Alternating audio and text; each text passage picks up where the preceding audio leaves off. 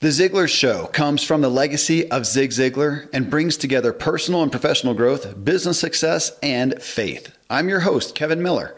In this episode, mentored by a shark and the business of family. So how do you get a mentor? What does a good mentor look like? That's how we kick off this show. And I'm with Mark Timm. Mark is a seriously successful businessman who, can I just say, he's done very well. But he wanted to do better in business and as a dad. So he got a mentor, and not just any mentor, mind you, but Kevin Harrington, the original shark on the blockbuster Shark Tank TV show, inventor of the infomercial. And if you've ever heard, wait, there's more. Well, that's from Kevin. So the two guys met through the Ziglar Corporation and family. Mark, CEO of Ziglar Family. I've been blessed to spend time with both guys, and they've now written a book together called Mentor to Millions, which you can get at getmtm.com. But what you're going to find in the book, and we cover it in the show, and it's literally a wait, there's more episode. As I said, we start off with what everyone wants to hear most regarding mentors is how do I find a mentor? And here's what's interesting. Mark talks so much about the mentoring he got and gets from Kevin, even now as their business partners and peers. And folks, the book is, along with everything else, a complete playbook on the business methods of Kevin Harrington. But Mark not only applies the lessons from Kevin to his business, but to his family, as that's a primary focus for Mark. And as you'll hear, it's nurturing and growing his family is paramount and priority for him. So everything he learns and applies to business, he's applying to his family. That's what you're going to hear about here. He showcases that not only do you not have to sacrifice your family to be successful in your work or business, but you can actually benefit your family by bringing them into your work. So we're going to talk about how do you do that. It's really an intriguing message and show. And again, you can get Mentor to Millions, which has just come out, already hit the bestseller list at getmtm.com. If you show them the receipt from buying the book, they're offering Kevin and Mark 30 days of mentorship for your business and your family. So I'm going to bring Mark to you right after sharing what else we have for you and some great products and services.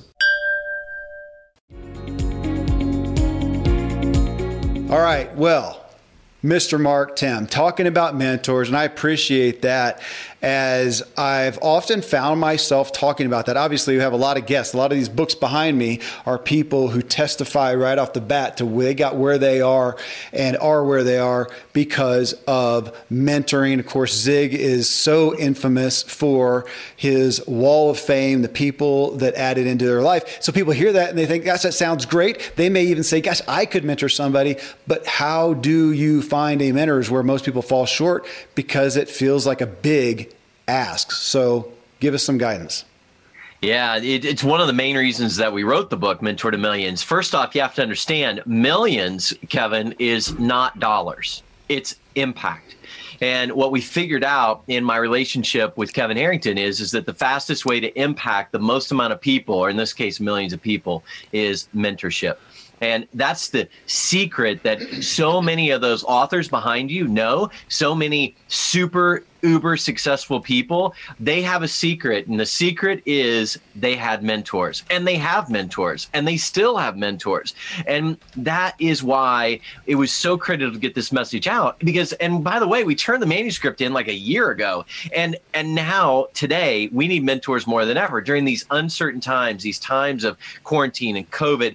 We need mentors. We need people who have been there, who have done that, who have failed, who have fallen, to reach down and say, I got you on this one. I'm going to pull you up. So how do you get a mentor? Here's how it works.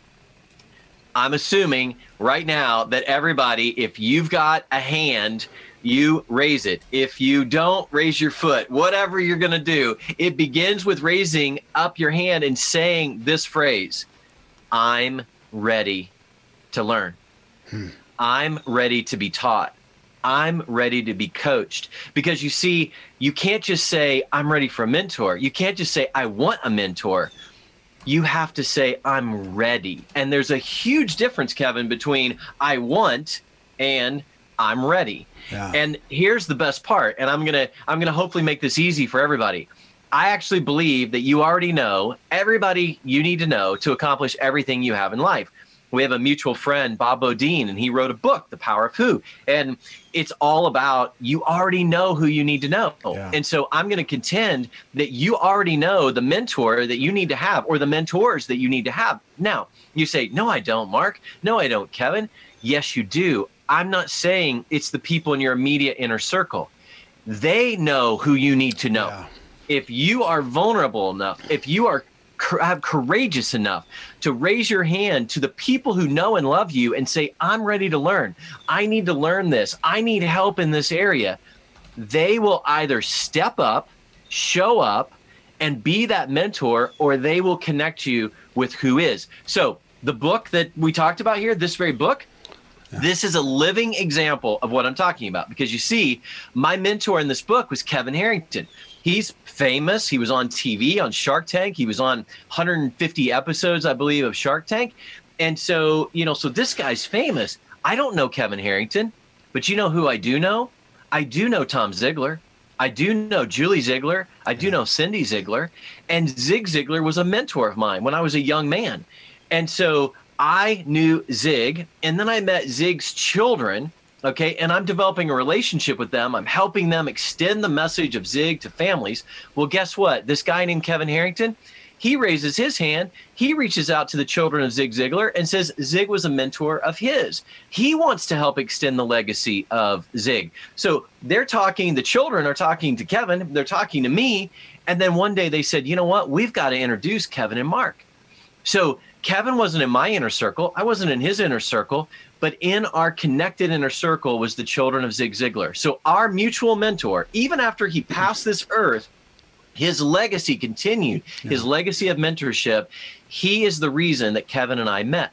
And now Kevin and I are impacting millions of people because of our relationship, because Kevin became my mentor, because I'm learning from him. And then we decided to do some businesses together to jointly get Zig's message out to the world.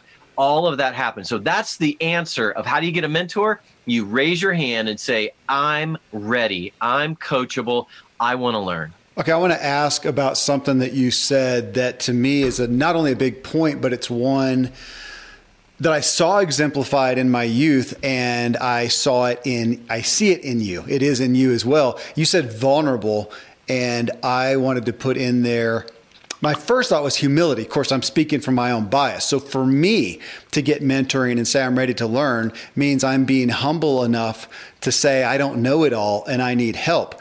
That's not a big, strong area for me. So for me, it's humility. I see on the other side, it's people having the confidence to step forward and say, I'm worthy of learning and speaking of that. So I saw both of that obviously in you. But my dad, who you know well, Dan Miller, man, that guy's a consummate learner. And I just looked at him. He's a prideful dude too. And it spoke to me when I thought, he still knows he needs to learn at the hands of other people. And same with you. And in your story, when you talk, and I want people to hear this if they're not aware, how long ago was it that you met Kevin? When did that happen? It was like 5 years ago. 5 years ago. Okay. At that time, you weren't doing too poorly. Okay. If we talk about business. Okay. So Kevin Harrington, you can go on. I know we don't talk about money, but you type in Kevin Harrington. One of the first things that comes up is net worth or something like that. And I think it shows 450 million. Who knows what it is, but it's not a small amount. Not a small amount. In your own right, though, you were doing very well. And for you to, you know what, can I ask you that? Because I don't know, I know some of your story, but I don't know that's in there. Yeah. At that time, you were having some good success in business. What was the main revenue source at that time, 5 years ago? So at that time, it was a manufacturing company that I had, and I also had an e-commerce company. Yeah. And so that was my main source of revenue. But here's what I want to tell you. At that time, now I know this is not a small number, but I had multiple businesses. I had sold 6 businesses up to that point, but I never had been able to take a business past 10 million. And it was frustrating because it was like I could start a business, I could grow a business, but then it would just stop. Like it would plateau and sometimes even start going down. And I'm like, here's a guy, Kevin has, like, this is a fact you may not know about him. He has taken 21 businesses to over $100 million, a couple of them to $1 billion. So I'm looking at this guy going, 21 times he's done this and I can't do it once. I need a mentor like this. I need a guy that can teach me how to scale. And so, and there was some humility here that, I had to basically say, hey, look, I need your help. I need, help scaling. But I also knew that I had to do something. And this is really important. I want everybody to hear this. And that is, I knew Kevin Harrington was crazy busy. As it turns out, he's one of the busiest humans I've ever met in my life. So in the first exchange, people asked me, how'd you get Kevin to mentor you? And here's how it went down. I said, Kevin, number one, my kids were huge fans of Shark Tank. So they're like hanging on. I'm talking to him on the phone. Yeah. They're like holding their breath, on the other side with me because they know I'm talking to him on the phone. And I said, look, I know you're a crazy busy guy, but I want you to know this. I want you to know that I'm going to value your time, that your time is extraordinarily valuable, and I'm going to value it. And I want you to know one more thing. I'm willing to be your best student. If you will mentor me, I will commit to being the best student you've ever had. And do you know that's what actually got him to agree to mentor me? Was that statement, because he's never had anyone say, not only do I want you to mentor me, but I'm willing to be your best student. And at one point, I moved my entire family down to St. Petersburg, Florida, so I could be in proximity with him and be his best student. And I wasn't stalking him. I mean, we were traveling a lot together, and this is because his time is valuable, I moved my family down there so that every time we got on a plane, we left from the same airport.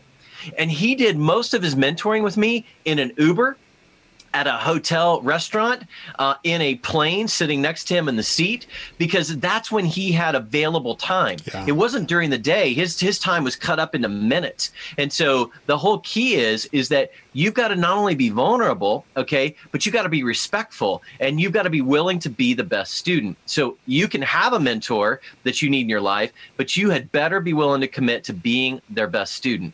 And I'm going to go ahead and give you the third part, Kevin, because there's 3 parts to exponential impact through mentorship. 1 is get a mentor. 2 is be their best student.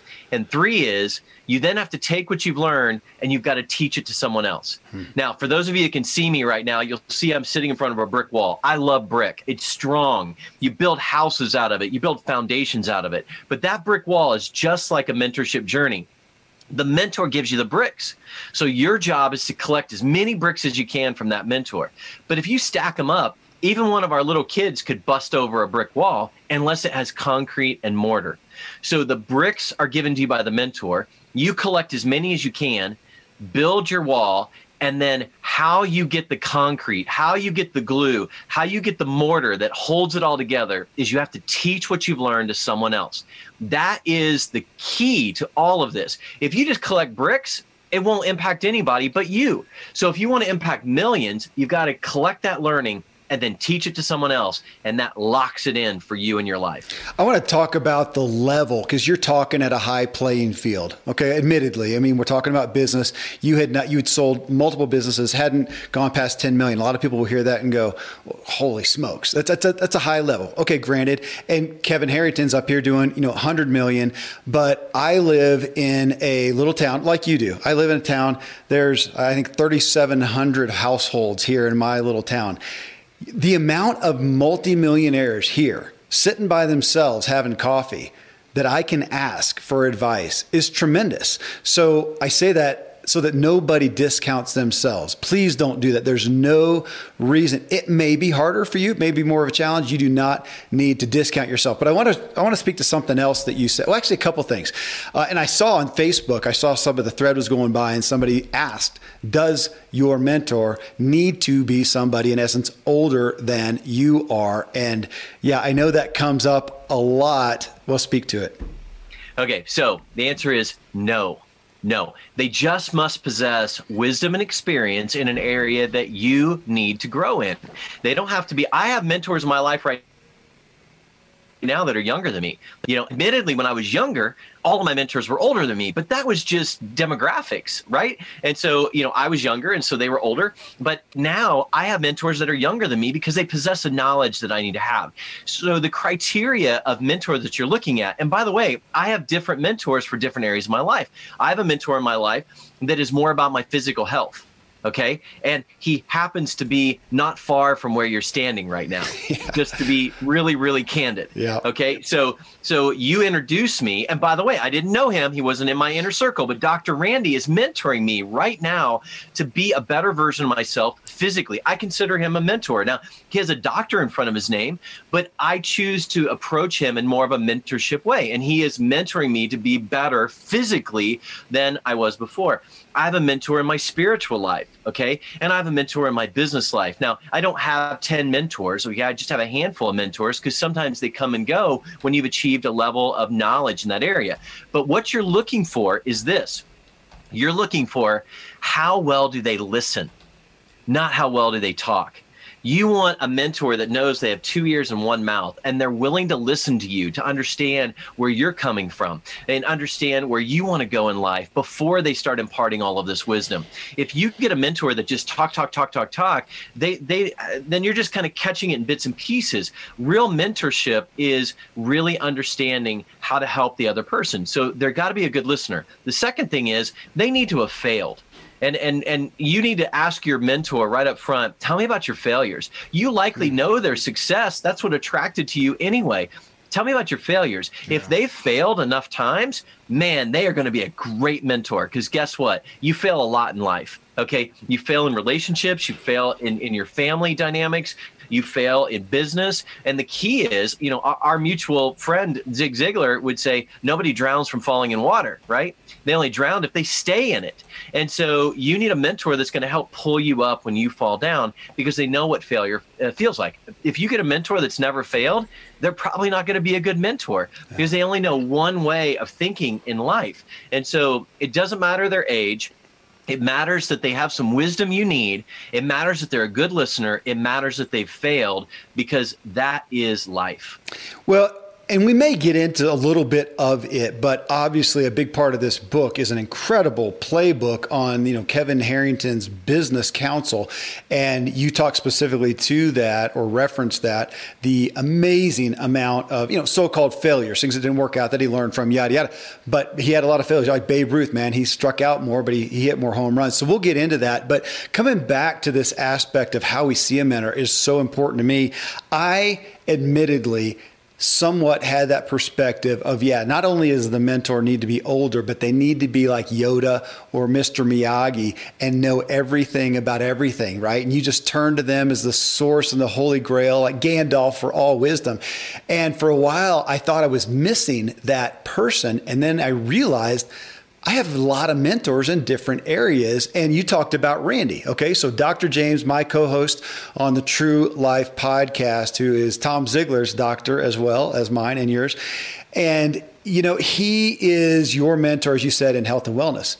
You can mentor him in business. And I don't think people conceptualize mentorship. It needs to be, again, Yoda out here who knows everything and you don't know anything, that it can be amongst peers because now, even as you still claim, rightly so, Kevin, as your mentor, he's also just your friend and he's a peer. And you guys are doing business together and he's asking you questions. And that really rocks the boat of, I think, that perspective that we have as a mentor. And I think makes it more palatable as I realize, Randy's my health mentor as well. We're the same age. I tend to talk more to him on kids because his oldest is 14. My oldest is 25. So I've just had more experience and been along that road. I love that we can be mentored amongst our peers. And here's an interesting one I'll ask you about. Have you ever felt mentored by one of your kids yet?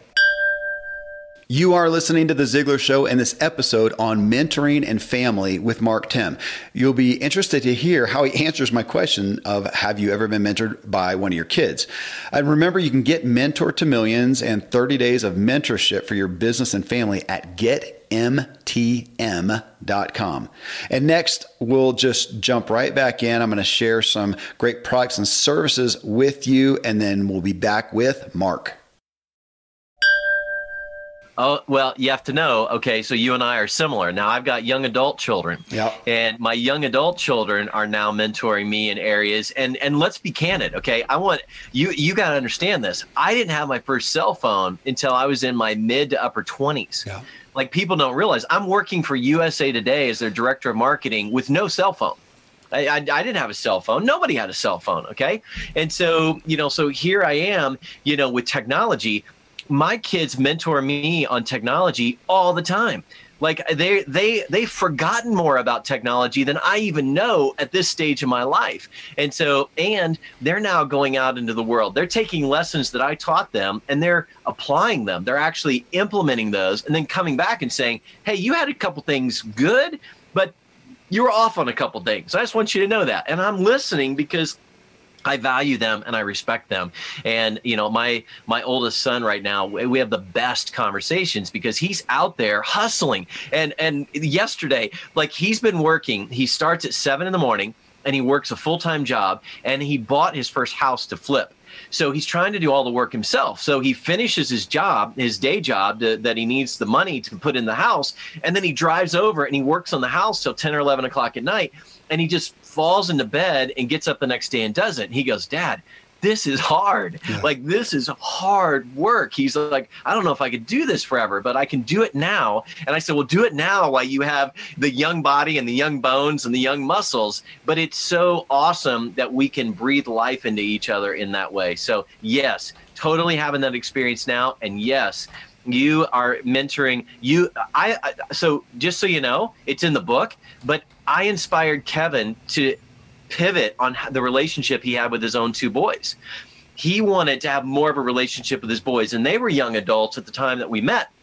And so he started looking and asking me questions about kids and sons and everything. And he changed his relationship with his boys and he involved them more in his businesses. You can't do business with Kevin Harrington now without having some interaction with his boys. And that was a big pivot that he made as a result of our relationship. So he mentored me a lot, but in that one area, I was able to really breathe a lot of wisdom into his life. Okay, I want to come back to 2 points there, but I don't want to lose one more aspect on the aspect of finding a mentor. So last night, I'm with my 3 older sons, actually, and we decided to watch something inspirational. I went to Goalcast and typed in, I think, top inspirational or top Goalcast videos, and we watched, I think 4 or 5. They're like 4 or 5 minutes. And folks, if you don't know Goalcast, go find those. It's like, TED Talk. Somebody comes out on stage, they talk for 20 minutes. Goalcast, 4 or 5 minutes, and they're taking clips and there's music and it's inspirational. And Rock Thomas, who I had on the show, I think early this year,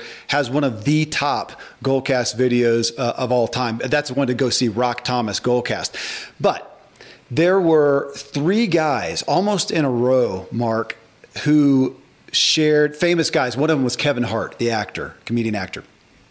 And they shared the realities of their youth, which were all very hard, all had very bad father stories, and all had at some point a mentor who came along and found them. Now, you and I might say that was God ordained. Some of them might say as well, but that's also that feeling I think people get, especially when it's glamorized in the movies, that here you are down and out and depressed, and along comes, again, to pick on it, Mr. Miyagi, this guy who picks you up. I mean, that's, Andy Andrews, that's his story. Yep. He had totally Jones come along.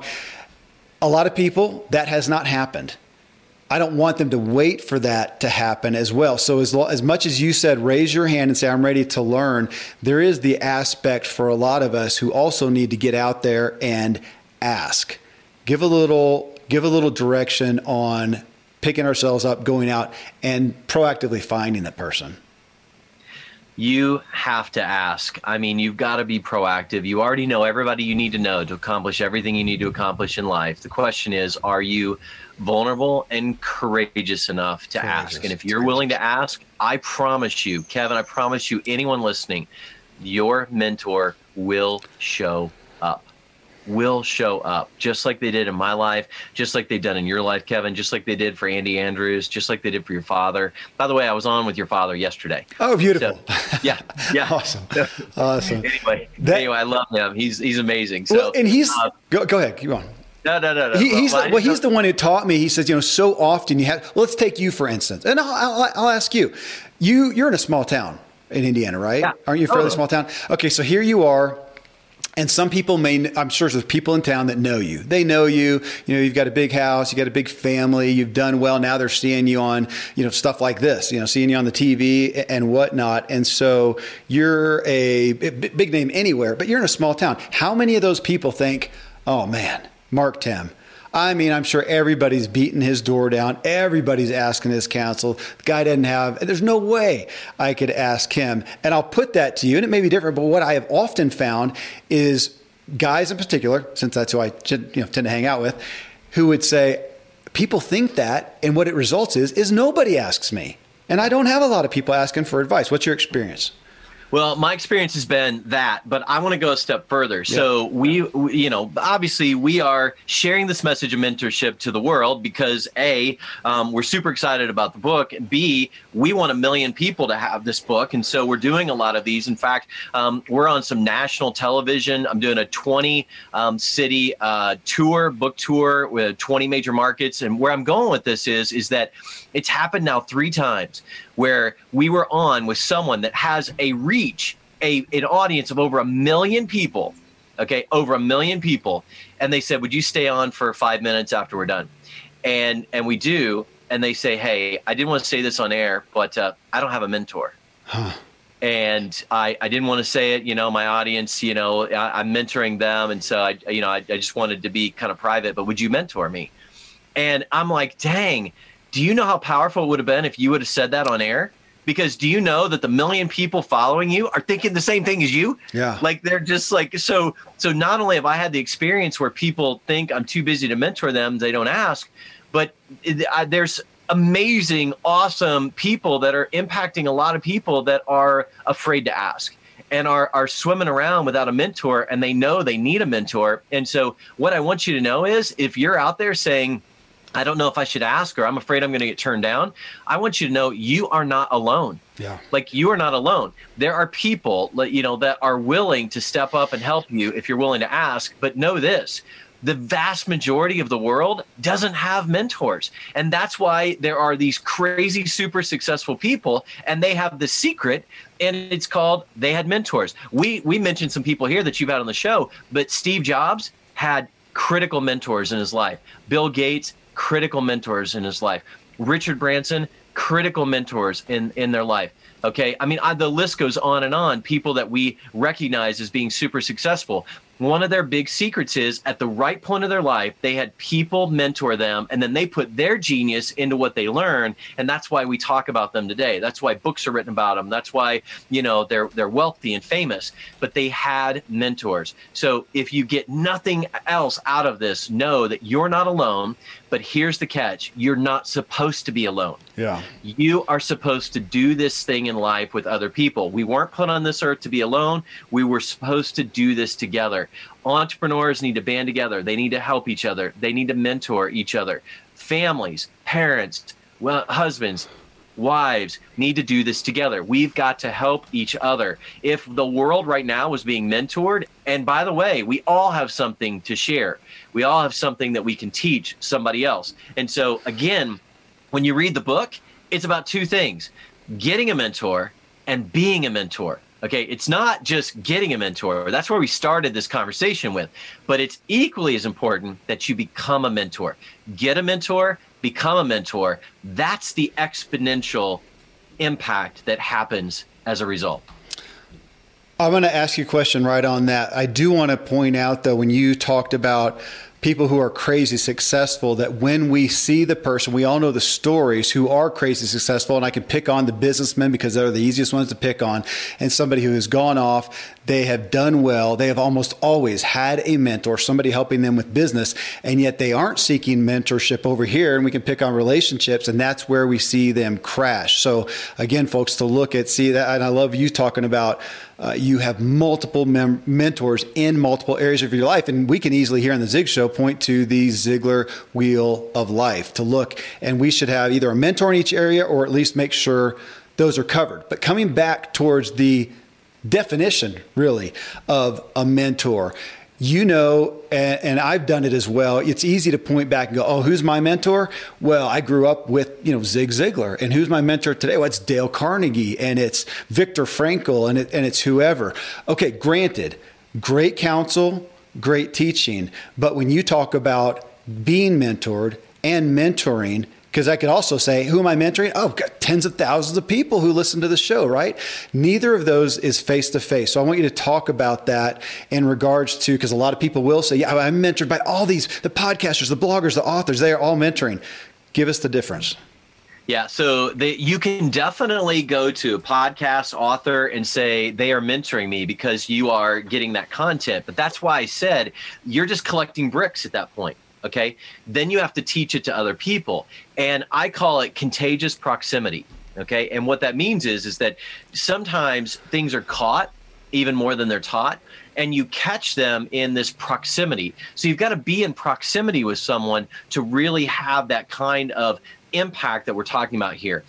With Kevin, I moved down to St. Petersburg because I needed to be in this contagious proximity zone of him for a while. Now, I don't have to do that now. We can text, we can phone call, we can Skype, and so you can do the contagious proximity virtually as well. So I'm mentoring 2 men right now in my life that had the courage to step up and say, I'm good where I'm at in business, okay, but I'm not where I want to be in my family life. I'm not leading my family the way I know I've been put on this earth to lead. And I've read your material. They've gone to my website. I talk a lot about this. In fact, by the way, the book opens with an incredibly vulnerable moment of my life where I realized that I wasn't leading my family the way I needed to be leading. I was winning at work, but I wasn't winning at home the way I needed to. And so that's how the whole book even opens up. And it's the undercurrent of the whole book is talking about this. But these 2 men were vulnerable enough. They are crazy successful. I mean, they've got businesses bigger than mine, but they came to me and said, I need counsel. I need wisdom in this area. And so what I did is I taught them the concept of what if the most valuable business that you will ever own, ever operate, ever even be a part of is the one you're going home to, not the one you went to that day.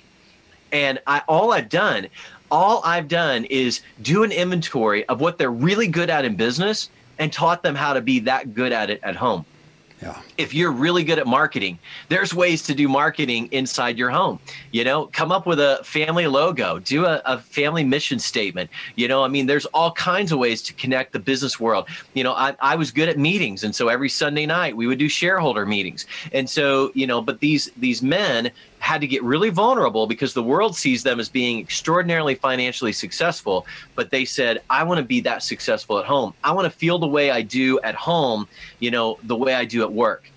I feel like I've got confidence and clarity. I make every decision, with so much confidence and clarity, but I come home to chaos and confusion and I can't make the first decision with confidence and clarity. And I want that to change. And so I'm just giving you examples. I'm building off what you said earlier about these crazy successful men who had, or people, women even, that were super successful in business, but their personal life really fell apart. They needed a mentor in that personal life so that they could bring home the best and the first instead of the last and the least. And I love talking about that message because I got it wrong longer than I've gotten it right, but I got it right just in time. And now I'm seeing the fruits of that decision in my young adult children.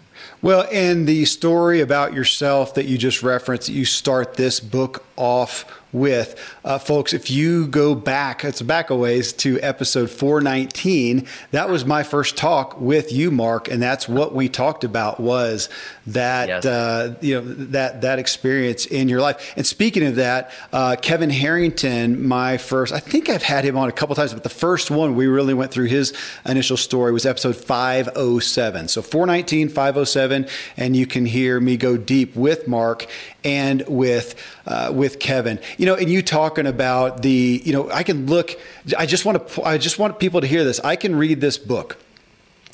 I can I talk about a playbook on business success. And it's Kevin Harrington. I know that you're focused, but it gives a lot about you as well. I can do that and get great business success. That's great input. And we'll call it an aspect of mentoring. It is different than me being with you at my home, which I had the pleasure of doing, and us talking face to face. And I get to say, yeah, okay, but here's my circumstance. And you take that wisdom and apply it to me. To me, that is pure mentoring, just like with a doctor. There's no knowledge out there that we can't all go get for free. Why then do we go to a doctor and say, okay, yeah, but help me with my problem? That's the thing I love about mentoring. Okay, Mark, you mentioned though, the most profitable business, our family. So about an hour ago, just before starting this, I did a show with our buddy, Tom Ziegler, and we're talking about the book. I said, he didn't know. I said, hey, I got Mark on the show next, and talked about the book. Of course, he wrote a foreword. It was a great foreword. And I said, you know what? So Tom, what's your main takeaway? And he said it was balance. Balance in regards to business and family, that so many of us think to be successful in business, we do have to sacrifice family and relationships overall in order to that. And what you showcased is deciding to do the opposite. Now, you just talked about it with Mark, that you have both brought your kids into your businesses. And, you know, you talk in there about Cassandra, your daughter, who became your personal assistant. I've done the same. My daughter, Eliza, she is 20. And yet, man, we just connect, we get each other, we gel, and she's doing it. Now she's mentoring me in some things I can do better. And even further, she is having the ability to mentor me as a dad, because she was my kid. She is my kid, but now I have little kids, and she's saying, you know, you could serve them better, because she's in a relationship. You could serve them better, Daddy, by doing this. This is how Canyon ticks. This is how Ian ticks. It's just incredible. But I want to come back to that with making your family a part of your work. And I want to come there because I think I want to hit the challenge of that, the struggle of that. So I grew up with an entrepreneurial dad, and for my formative years, he had an automotive business.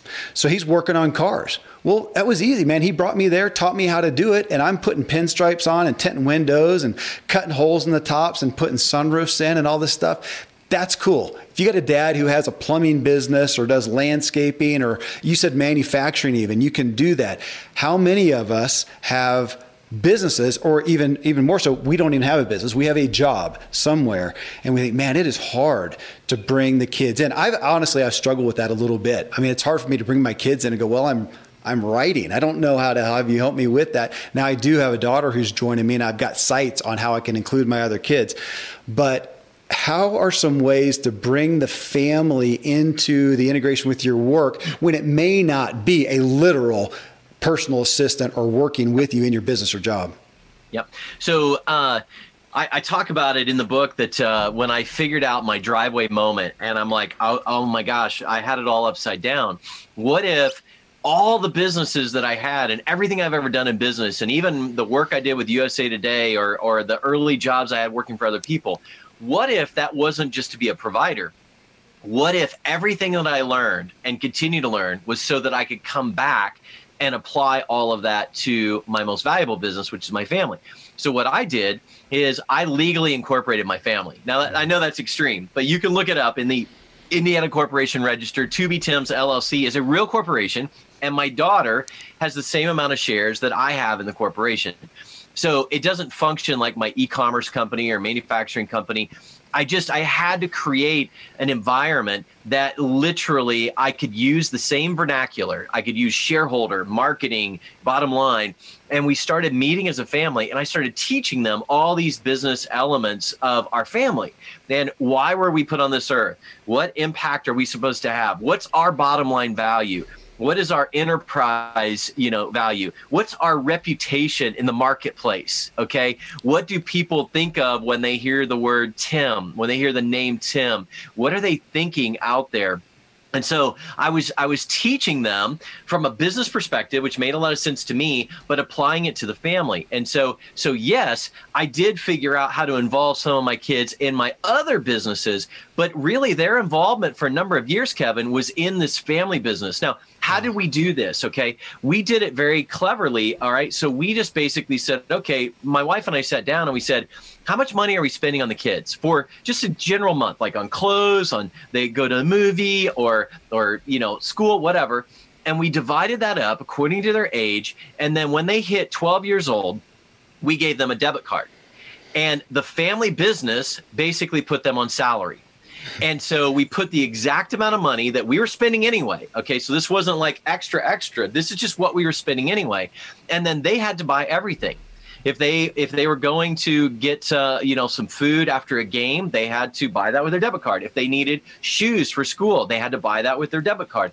Anything that they bought, they had to buy it. If we were at the grocery store and they said, "Hey, Dad, I want this," we would say, instead of saying no, we went from being no parents to being yes parents. Sure, you can buy that. But when you're out of money, you're out of money. Like, there's no money. So the lessons we were able to teach inside of this, we had a custom pair of Nike tennis shoes show up at our house one time. I didn't even know there was such a thing. You can have your name put on it, whole 9 yards. Well, our son chose to use all the money he had in his account for this pair of shoes, and he was so proud of them.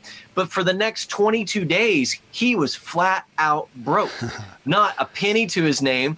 All the stuff that he needed to buy or spend anyway, he had to either get, he had to work extra, jobs and chores to earn some extra money, or he just went without. He didn't get to go anywhere. And so, and we had our daughter, you talk about Cassandra, and I'm kind of, outing her here, but she bought this product that she wanted her eyelashes to be longer. And so she bought this product. It showed up. It was like the size of a chapstick container. And she spent all her money that month on this. Well, by the way, it didn't work.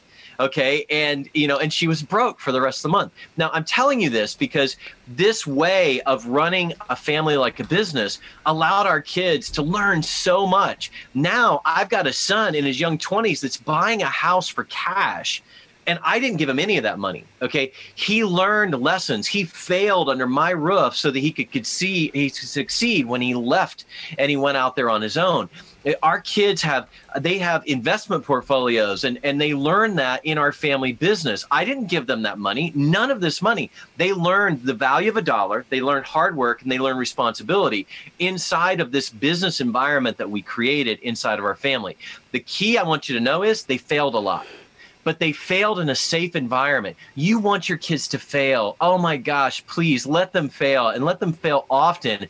But be there to raise them up, pick them up, and then teach them. Because when they fail, they're never more coachable and teachable than that moment right there.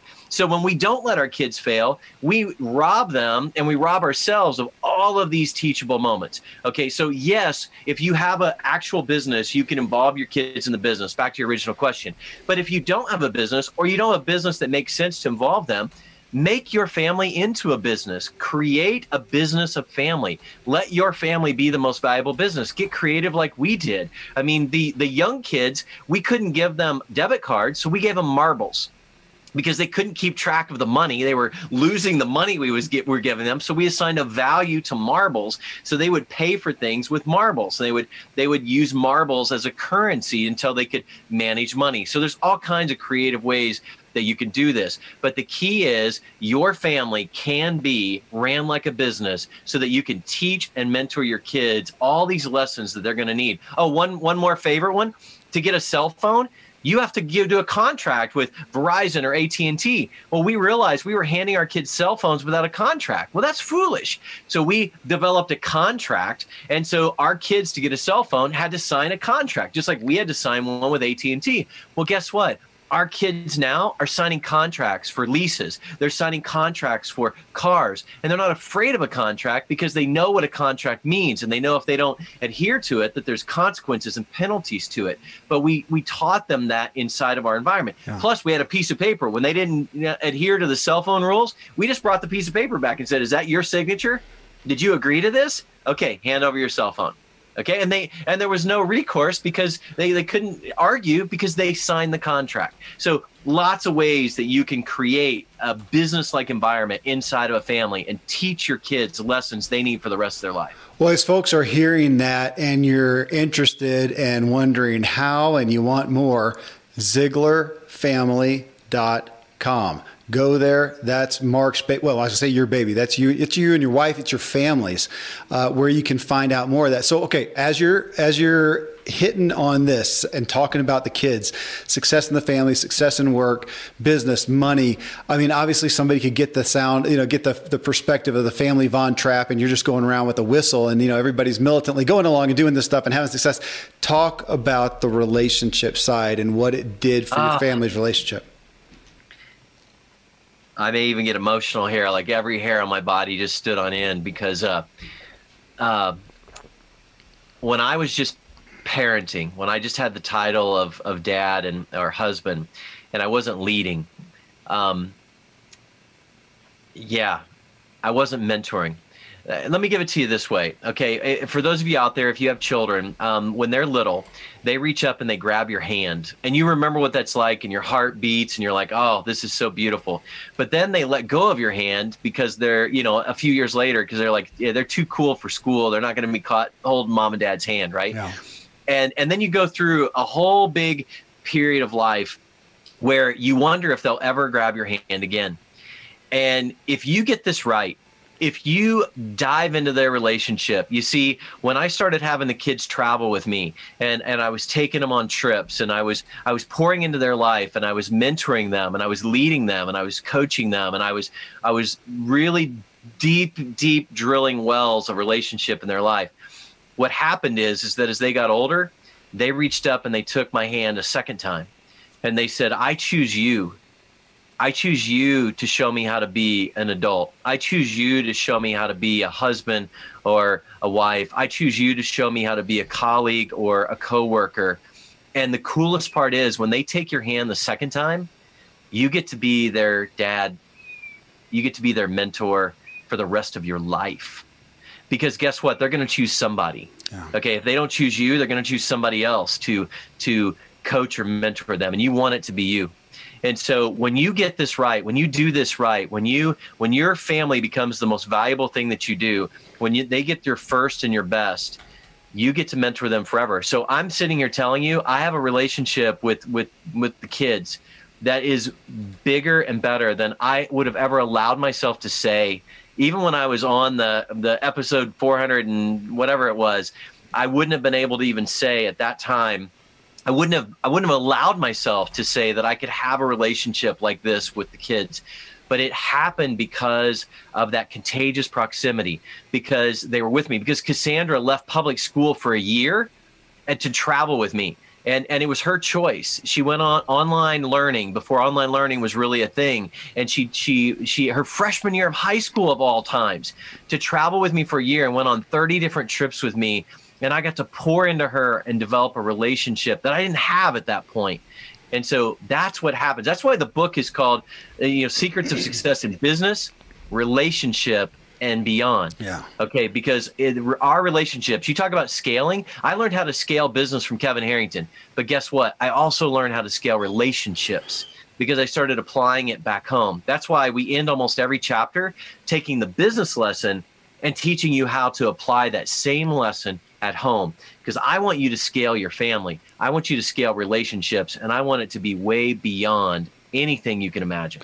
I want folks to hear when you talk about, let's pick out Cassandra, who you talked about, who you spent a year with her traveling. Again, for those who heard that, I'm always hearing the people who may want to discount that, and you don't travel. You don't have these grand experiences, whatnot. That the point is, however, and I know this from knowing you, knowing your stuff, reading the book, is it's the experience and the sharing. And so if that experience is, hey, come spend the day with me doing X, Y, Z, whatever it is, whether it's something for the kid, going to their game, doing something just with them, or even vice versa. I'm doing a mountain bike race on Sunday, and I'm going to take one of my sons specifically, who I think will appreciate it. Then we'll do something afterwards and just have that time. And the experience and the sharing over the teaching, that one is always one that's I've been enamored with, because I realize if I don't have that experience and the sharing and that relationship with them, the teaching really doesn't matter because they're not listening anyways. And there's a discussion right there on the juggling, Mark. And again, we've got kids of similar ages. I've got a big range. I've got 8 to 25 right now.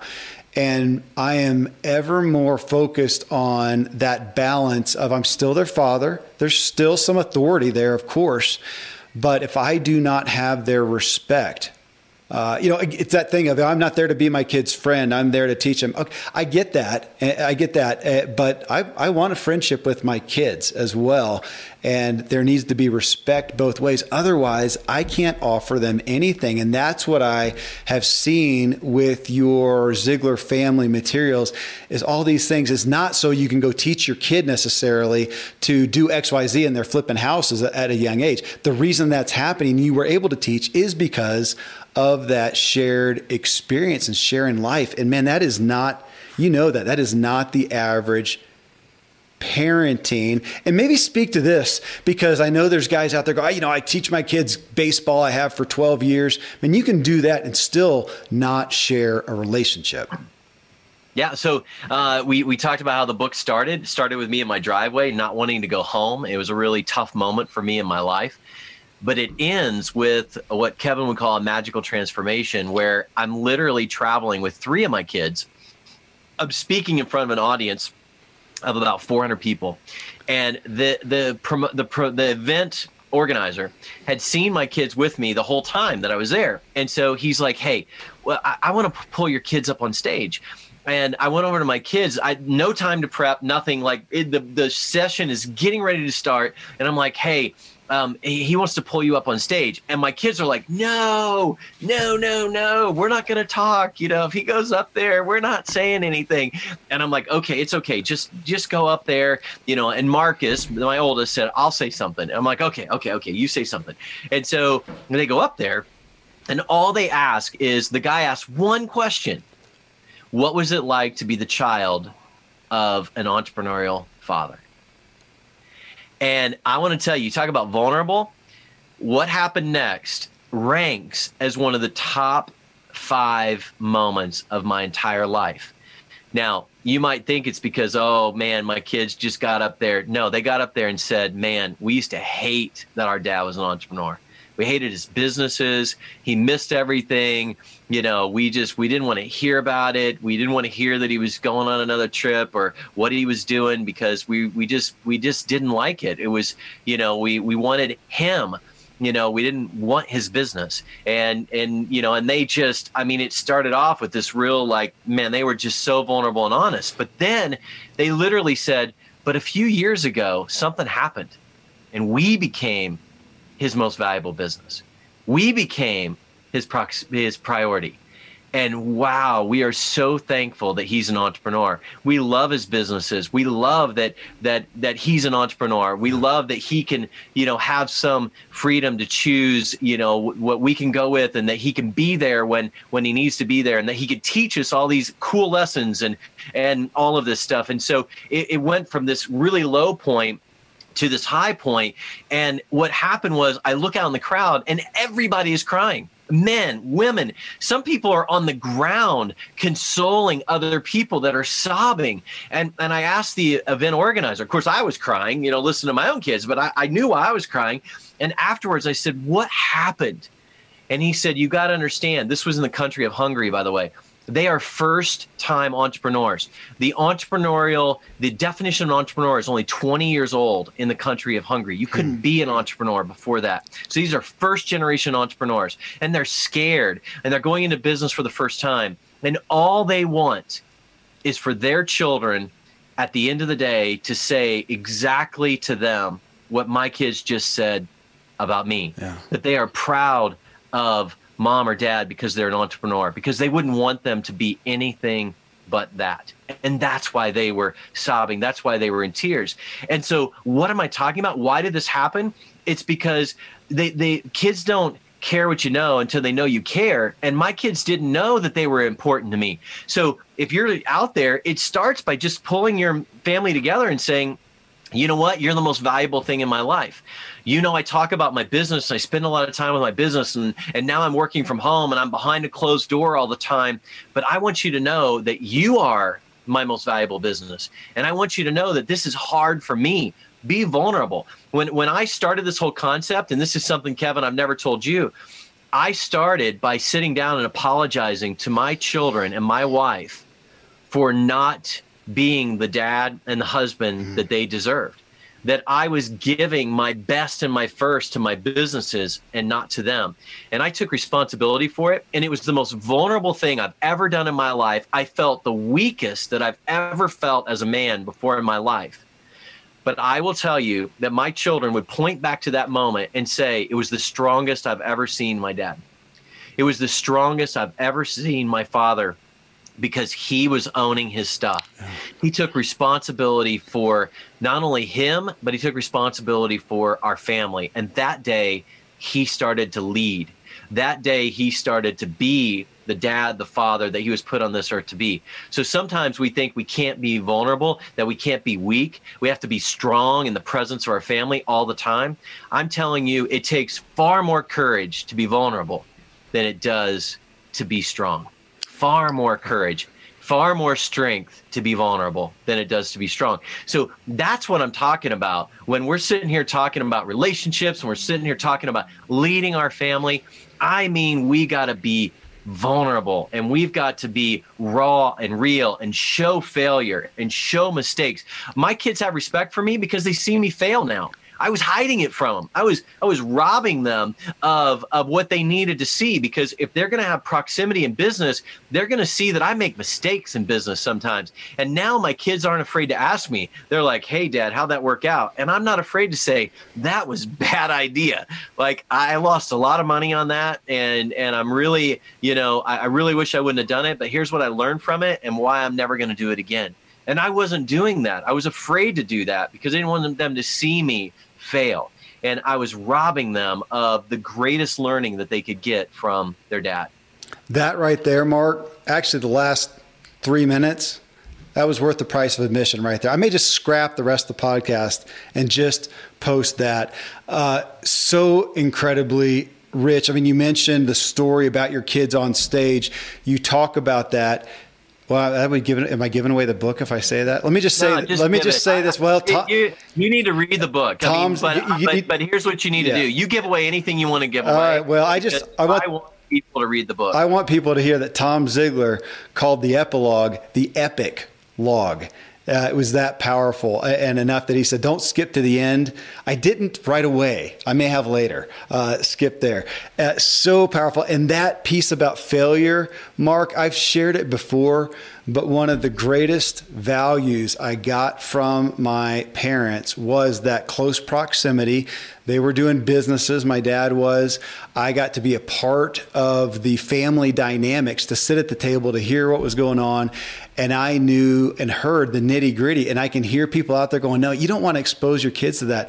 And I'm telling you, it was one of the best gifts. And now that I've seen so many parents do the opposite and keep the kids from knowing those failures, those kids are not comfortable with failure. I got on a silver platter, and it was never a problem to try something, because I just didn't look at it as failure. You just look at it as that something didn't work. I got that. I'm one of the most spoiled people on the planet because of that. And it caused some intentional parenting on my part to let the kids know not only my failures in business or whatever, but one of the greatest benefits I partake of right now as a father of my older kids is getting to share the fact that, guys, I'm just a guy and I'm trying. And you need to know where I have failed you and am failing you, so you can put it on the table and you can learn how to be better. And they all are. And thank you for pointing that out, man. I'm just going to add one more thing on that, because if you're out there and you're like, "What do you mean? How do I do this?" Okay, I'm going to give you a practical example that you can do tonight. If you're listening to this going, "I want to get started right now," here it is. I was failing almost every night when my kids were young, putting them to bed, because I took my cell phone with me. Oh. I love putting my kids to bed. I love it, love it, love it. I love that intentionality. I love that moment. But I was taking my cell phone with me, and I was looking at a text message or an email or something, and it was disconnecting me from the moment. So I called a family meeting. Okay, it was a Sunday night, and I basically said, I'm failing you here. I want to be better. I want to change, and here's how much I'm committed to it. If you catch me with my cell phone when I'm putting you to bed, I want you to take it from me, physically take my phone from me, and you get to keep it for the rest of the time, or take it out and put it in the kitchen, and you call me out on it. And I want to tell you something. It was so embarrassing. The first 2, 3, 4, 5 times it happened. I mean, it happened more than once. But I finally got the discipline to stop doing it, because I empowered my children to say, "I want to be better than this. And so you hold me accountable." Now, let me fast forward. That's a few years ago. My kids are now older. Guess what? My kids now have no problem calling me out and saying, hey, I think you handled that wrong. Hey, I think you could have handled that better. Do you know how lucky I am? Do you know how lucky I am to have a 17-year-old that's willing to say, hey, I think you could be better than this. I think you could do something better. Or a 19-year-old or a 22-year-old. Okay, it's the coolest thing ever that I have now taught my children that I'm willing to be so vulnerable that they can call me out on my stuff anytime. And you know what it does? It makes me a better human being. I am the best version of myself around my family because they all know they can call me out, and I'm not going to argue with them and I'm not going to fight with them because I got over that a long time ago over something as simple as a cell phone, because I wanted to be a better version of their dad, and having my cell phone in my hand.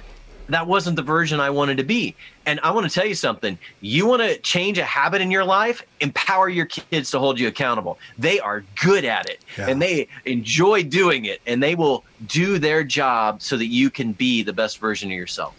I mean, we are back to, and it's probably more than another show, but just on that aspect of respect. And if people are hearing that and feel like, man, that's a tall order to be able to give my kid permission. I mean, that takes some time in the workings of that mutual respect. And I will say that that's different than just saying being a friend, because I'm an authoritarian parent. I'm not, be free and do whatever you want. And if I discipline you, it's squelching your artistic ability or whatever people say these days. I'm not that, but having respect. And Mark, man, I hear you. It's one of the biggest gifts I've ever experienced. And I want people to hear also, I'm still not doing it perfectly. It's still a journey. It is still a journey. I do want to, as much as we talk about mentoring and we talk about family, primary pillars of this book, it is also a playbook on some of the most incredible business success. And again, I know you write it as a mentee of Kevin Harrington, but there's a lot of your own wisdom and counsel in that. But as you look at, I was just pulling up, look at the chapters and the specific efforts right now, what would you, I'm not even going to put a number. It could be top 1, top 3, whatever. What would you say if you had to encapsulate it, that your time and your exposure, your proximity to Kevin, top few things that you have changed as a result, business or family? And I know you said some of the things you did in business, you also applied to family, but just what rises to the surface when I ask that question? Yeah. So now, right at the top is fair. I don't think I understood what fair was. And we do talk about it in the book, but let me just give you the synopsis. Okay. Kevin, a lot of people think, oh, I got to get a great deal. And if you get a great deal, you brag about it with your buddies, you tell everybody, you tell your wife or husband about it, or, oh, I got this great deal. But here's what you need to know in business. If you get a great deal in business, it's a one-time deal. And so in business, you want to scale. So if you want to scale, I was trying to get the best deals. I thought that's what I was supposed to do in business, but my businesses weren't scaling. So what I learned from Kevin is he spends more time trying to figure out how to get a fair deal. Why is that? Because a fair deal is the only scalable deal there is. If you get the best of someone else, you might make more money on the transaction, but as soon as it scales, that deal's over. Okay, as soon as they see it scale, they're out. They're not going to continue the deal. Or if you give a generous deal, like too generous of a deal, like I give you a special deal because you're my friend, it's a one-time deal. As soon as it starts to scale, I'm out because I can't continue to be that generous because I'll lose my shirt, right? So the only scalable deal in life is a fair deal. And guess what? It's scalable to $1 million, to 10 million, to 100 million, to $1 billion. A fair deal is totally scalable to anything, but we were not taught that. We're taught to get the best deal, but the best deal is often not scalable. Yeah. Find a fair deal. So that's number one. Number two is dream team. Okay, we in business, we say, oh, well, I hire who I can afford. I mean, almost every entrepreneur I've ever talked to, I said, well, tell me about your CFO or your accountant. Well, I hired who I could afford. And Kevin's like, no. He's like, I would rather have, if I want to grow a business to $100 million, I would rather have 10% of the time of an accountant that knows how to go to $100 million. That's a $100 million accountant. Then 100% of the time of an accountant that can only get to $1 million. Because guess what? You're only going to $1 million if you hire who you can afford. So he was so ingenious at always putting a dream team together, and it just busts all the stereotypes and molds. He oftentimes put a dream team together without any money.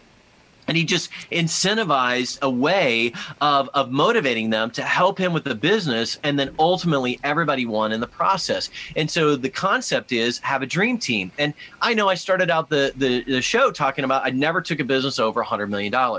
And I chose Kevin because he had scaled. Well, guess what? I now have my first business that's well on its way to $100 million. Awesome. Guess what? I still live in the same house.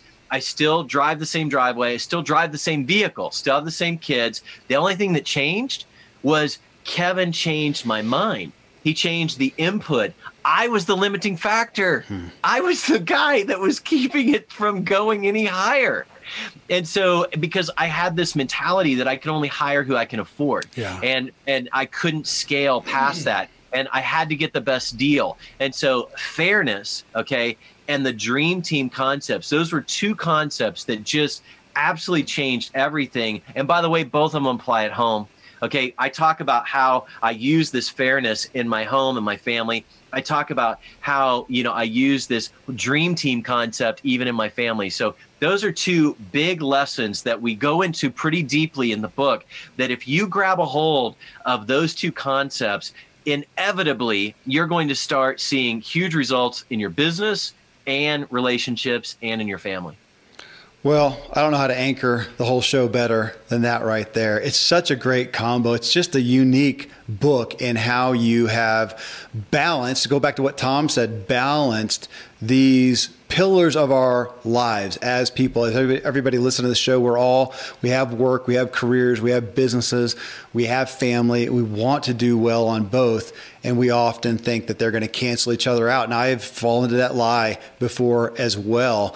And I generally fell on that. I'll keep my relationships and my family tight. And yet I didn't do good business. And it's hard to fund the things you want to do when you can't do that. So, man, I'm grateful for you guys doing what you've done. Back to you talking about being vulnerable enough to write what you did in this book, to share what you did. And I don't know that there's anybody that does not need to hear it. And I'll be your best student from this book right here. All right, Mark, deal? I appreciate that's a deal. And all we ever wanted, it's not a how-to book. We wrote it in story form so that everybody can take their own notes. Yeah. Everybody can glean whatever they need to glean. What I know is exactly what you need right now in your life you're going to find in that book. I don't know what chapter, I don't know what lesson, I don't know what story. But if you're listening and you're like, I need something in my life to go to the next level in relationship, family, or business, it's in that book. Yeah. And so that's the way we wanted to write it. And we knew when you're done, I can guarantee you this, you're going to want a mentor and you're going to want to be a mentor. Yeah. And that's when the fun really starts. This has been fun and valuable. Mark, thank you. Everybody, go read the book. Go read the book. What a show. What a mix of mentoring, Kevin Harrington's playbook on business success, and of course, family success. Again, you can get Mentor to Millions, which has just come out and already hit the bestseller list. We can get it anywhere, but go to getmtm.com, show them a receipt from buying the book, and they're offering, again, 30 days of mentorship for your business and your family. Coming up in episode 822, what benefit does it give you? We buy what we buy for the benefit it gives us, right? In the form of fulfilling a desire or solving a problem. Sometimes we aren't even aware of why we buy what we do, but there's almost always a specific reason. So the exercise of the show is to get us thinking about benefits from the products and services we buy, so as to help us better conceptualize how we need to showcase the products and services we offer and showcase the benefit. Even if you're an employee, though, and we talk about this a good bit in the show, you're paid for a result, not simply to take up space, right? So are you aware of the specific benefits you provide? And I start the show off with a 3-minute clip from Zig Ziglar from his direct sales training. So this isn't a stage and all his humor. He's just being really direct here. He talks about the 3 aspects of anything that we offer: feature, functions, and benefits, with the core value, of course, being the benefits. Well, from the clip, I asked the Ziglar audience, Please recommend a few of your favorite products and services and why. What's the benefit you get from them? What came out was a great overview of just what Zig outlined, features, functions, and from them, the benefits. So Tom Ziglar and I had a really interesting conversation dissecting this triad as we talked through so many of your comments. It's really going to help you conceptualize just what benefit you, your product or service is providing. Till then, folks, thank you as always for letting me walk with you as we inspire our true performance together.